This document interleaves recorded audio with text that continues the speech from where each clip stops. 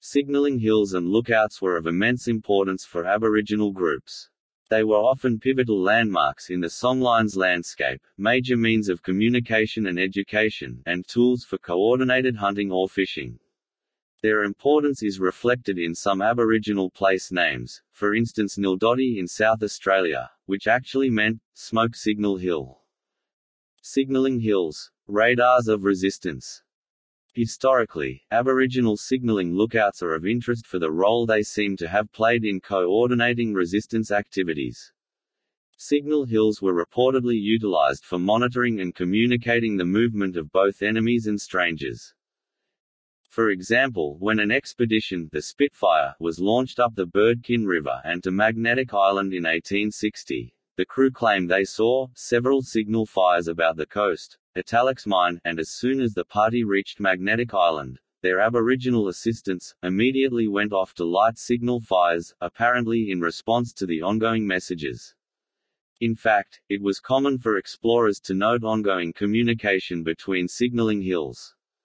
For instance, in South Australia in 1840, an exploratory party saw that one smoke had been answered from Gawler Point. Smokes had been observed in the other directions. The fact that such signals could be used for aggressive action is seen in the manner the South Australian exploratory party blamed the smoke signalling for a massive regional burnout that they claimed sought to either oust or incinerate their party. Similarly, near Bowen in Queensland in 1862, it was said that signal hills were employed to rapidly mobilise hundreds of warriors from other locations. They attacked our little camp twice in one afternoon in two different mobs of about 100 strong each, and, from the signal fires that had sprung up on many hills, we had most unpleasant proof, not only of their capabilities of conceiving, but of executing, a concentrating movement, with most disagreeable rapidity.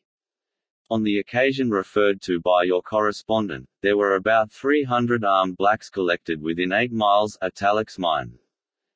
Signal hills probably also served as a means of protecting local groups during the frontier wars. When police launched a punitive patrol around the Pine Rivers and Sandgate areas in 1857, the camps are reported to have smoke signaled up and down the coast, with the results that the police encountered empty encampments on arrival. In my own on-ground investigation of former historic campsites around Brisbane during the last 4 years, I found that they are often located very near some high point or hill, a headland, knoll, etc. From the camp, or at least from that nearby hill, another significant high point could be clearly seen, often one I knew lay next to another camp. For example, a hill near the St. Lucia camp looked towards Mount Gravatt Hill, which lay beside a series of camps on Logan Road. A hill near the Rockley camp looked towards the Sunnybank camp, Toohey Hill, and the beach at the Gateway Bridge camp looks out at Mount Sampson. Thus a virtual relay of signals could indeed be possible. The lookout hills were certainly reported as signalling news of the progress of attacks, as this 1861 account of activities in South Australia records. On the evening of the sad event, a large beacon fire and thick smoke were observed on the distant hills. This the troopers understood to be a means by which the natives were telegraphing news of the murder. The signals of the natives were so very singular and marked that they could not fail to attract the notice even of Europeans. A large number of the natives stand round the fire with branches in their hand, which they simultaneously place in the flames till ignited, and then raise on high. This is done 3 times, thick smoke rising on each occasion, and is imitated by the blacks at a distance, and so the news of a victory is sent often 100 miles in a day. The troopers understood the signs well, and came into Lieutenant Cave holding up their hands and saying, "All white fellow killed." Italics mine. Cultural misunderstanding. Non-militant options for signalling hills, lookouts. Of course, it was quite possible that explorers and early settlers thought smoke signaling was aimed against them when it was merely communicating, regular business. Certainly some of the burnouts, interpreted as aggressive actions, may simply have been coordinated seasonal burn-offs which explorers were unlucky enough to be caught up within. Early accounts describe Aboriginal smoke signalling being mostly used to convey well-understood messages of welcome or warning, of invitation or defiance, of mourning or rejoicing. spread with amazing speed. It provided the best means for groups to quickly communicate with one another over wild and rugged country. Eli Rise summarizes these uses as follows.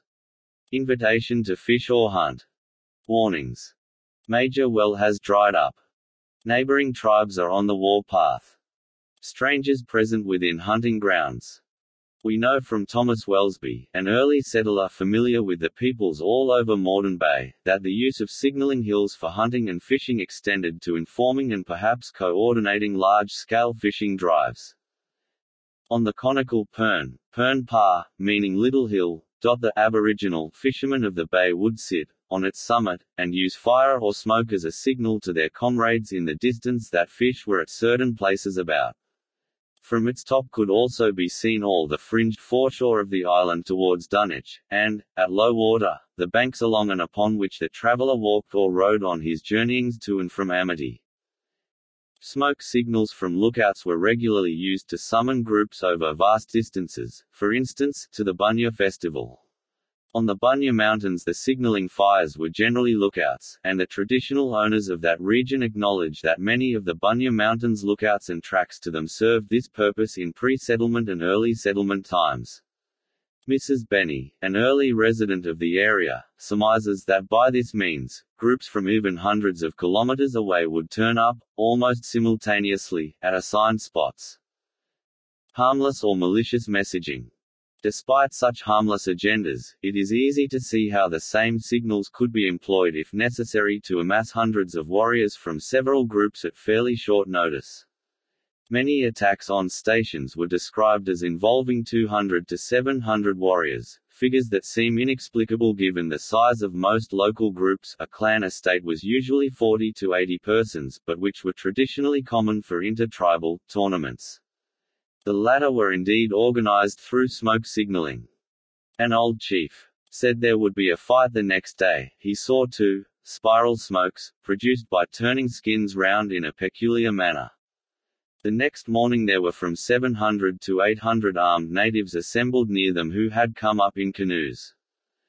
Moreover, we should not assume that European settlers were necessarily ignorant of the diverse meanings of smoke signals and could not discern whether the intention was friendly or hostile. During the early colonial period, it seems that many Europeans, both squatters and persons within the border police, grew accustomed to smoke signal language. The graphic incident is given by Tooth, a Wide Bay settler, concerning the 1860s. He sent one of his Aboriginal assistants up a tree, evidently in an elevated spot. We sent Sambo up a tall gum tree, to look out. He was soon down again and reported. Mine Milmal 3, fella smoke close tip, like it more further station, one fella cob lion 2 fella narang I.e. smoke like it salt water. Interpreted this meant, he had seen 3 columns of smoke just the other side of the station, and one big column and 2 smaller ones near the sea. My brother at once exclaimed, "So there's a traitor in camp, and he has signaled that the 3 of us have started out, but what does 1 big and 2 small smokes mean?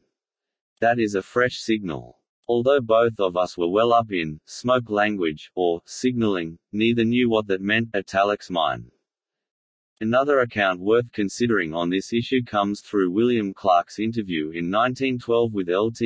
Fred Walker, the first commandant of the native police force. William Clark, as an early settler of the Dawson River region, personally experienced the frontier wars. The following information he gleaned from interviewing Lt. Walker.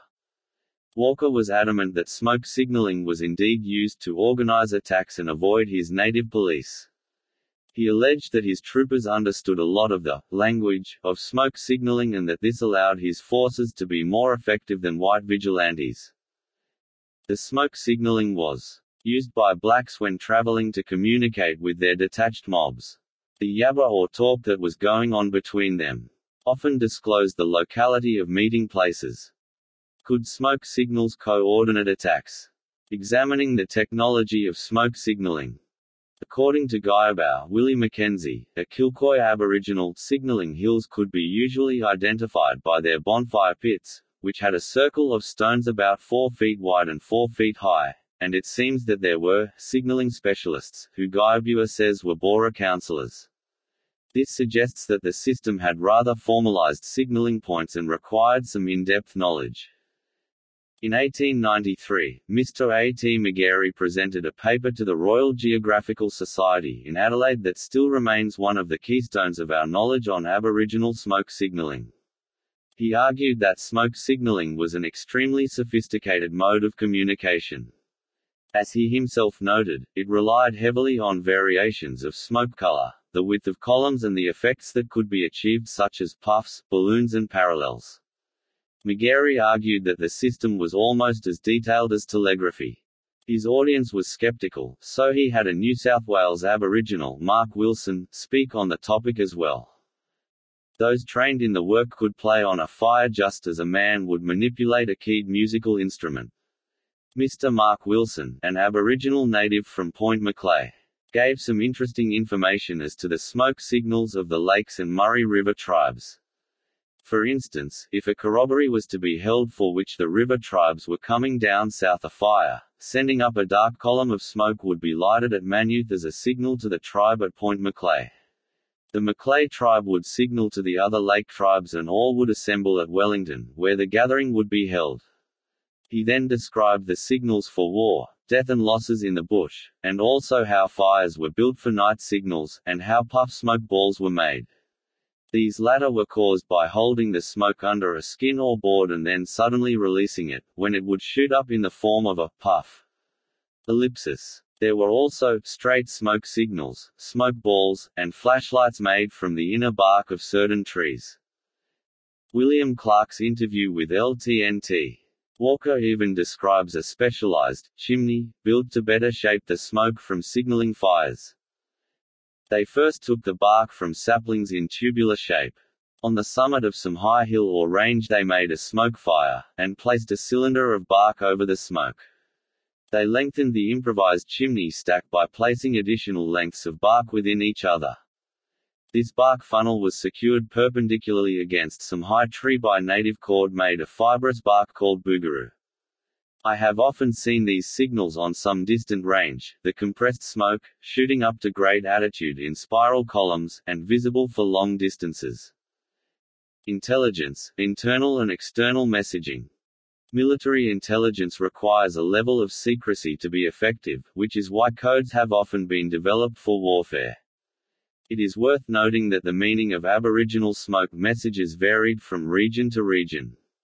There was a code for insiders, moving parties within a single tribe, and another for communicating with outside groups. Every tribe had its own particular code which was used for short-distance signals. But there was an inter-tribal code understood by all the tribes for long-distance signals. Moreover, it was possible to alert only some groups to a message and deny others, by using this insider language, and pre-warning the intended party. The attention of the other tribe or tribes would be drawn to the fact that it was desired to send some signals, by lighting a signal fire below the top of a hill in the direction of the tribe to whom the signal was to be sent. Its light would be prevented from being seen in any other than the desired direction by shields of large pieces of bark. Such fires could be seen for a distance of 25 miles or more, italics mine. The language of smoke signals, sufficient for coordination. Such checks and balances aside, is it possible for smoke signaling to convey enough data to be used in inter-tribal strategies against settlers? As the meaning of signals varied from place to place, this is difficult to establish, but from the brief survey of literature attempted above, it is possible to reconstruct the following general signals, which would all have certainly been useful in decision-making when dealing with the influx of settlers. Slender column, pale smoke equals distress, sickness or accident, one fellow sit down ill. Heavy column, white smoke, short distance, equals, a friendly tribe is coming to Yabba. Heavy column, white smoke, long distance, from grass piled up, equals someone has died. This fire must be created by facing away from the beacon, using a trail of dry grass as a wick. Slender column, dark smoke equals invitation to a conference concerning tribal grievance or threat of war. Dense smoke, rising 1,500–2,000 feet, large quantity of fuel, overlaid with green bushes equals strangers have crossed from the territory of the signalers to that of their neighbors. Row of several columns, even distance apart equals corroboree invitation. Two columns ascending continuously unbroken for 1+ minute equals danger. Straight column without succeeding cloud equals enemy, stranger coming. Column broken regular intervals equals friends coming. Single column, then pause, then single puff cloud equals invitation to join hunt 40,5,044,132,500. Figure 1. Camel train with Aboriginal signal for strangers have crossed into neighbors' territory. See text near Uluru, NTC.1940 Trove, National Library of Australia. We know further that it was even possible to convey numbers through series of puffs. Belches of smoke, or a series of small clouds, signifying numbers, are sent up by covering the fire with a skin or sheet or soft bark held by two persons, or by a thick bush when there is only one operator, and uncovered smartly. Spiral columns are made by gently whirling a skin or sheet of bark around the ascending column. Coordinated attacks and the second range crossing outlook. The particular historic use of the registered outlook near Toowoomba is not known, but the coordinated resistance activities of the mountain tribes, Darling Downs, Lockyer Valley, Cunningham's Gap and other areas, during the 1840s and 1850s under the leadership of Old Moppy, Multuggerah and others are mentioned in several early accounts. In 1843, close to Toowoomba, early settler John Campbell and his party fought off a raiding party along the road up Gorman's Gap to the main range. He noted that the attack was being organized through signaling hills on the main range very close to the lookout. He recalled that, all this time we could hear their signals passing alongside the Sugar Loaf Mountain, Mount Davidson, to the Red Hill, some 2 miles ahead of us.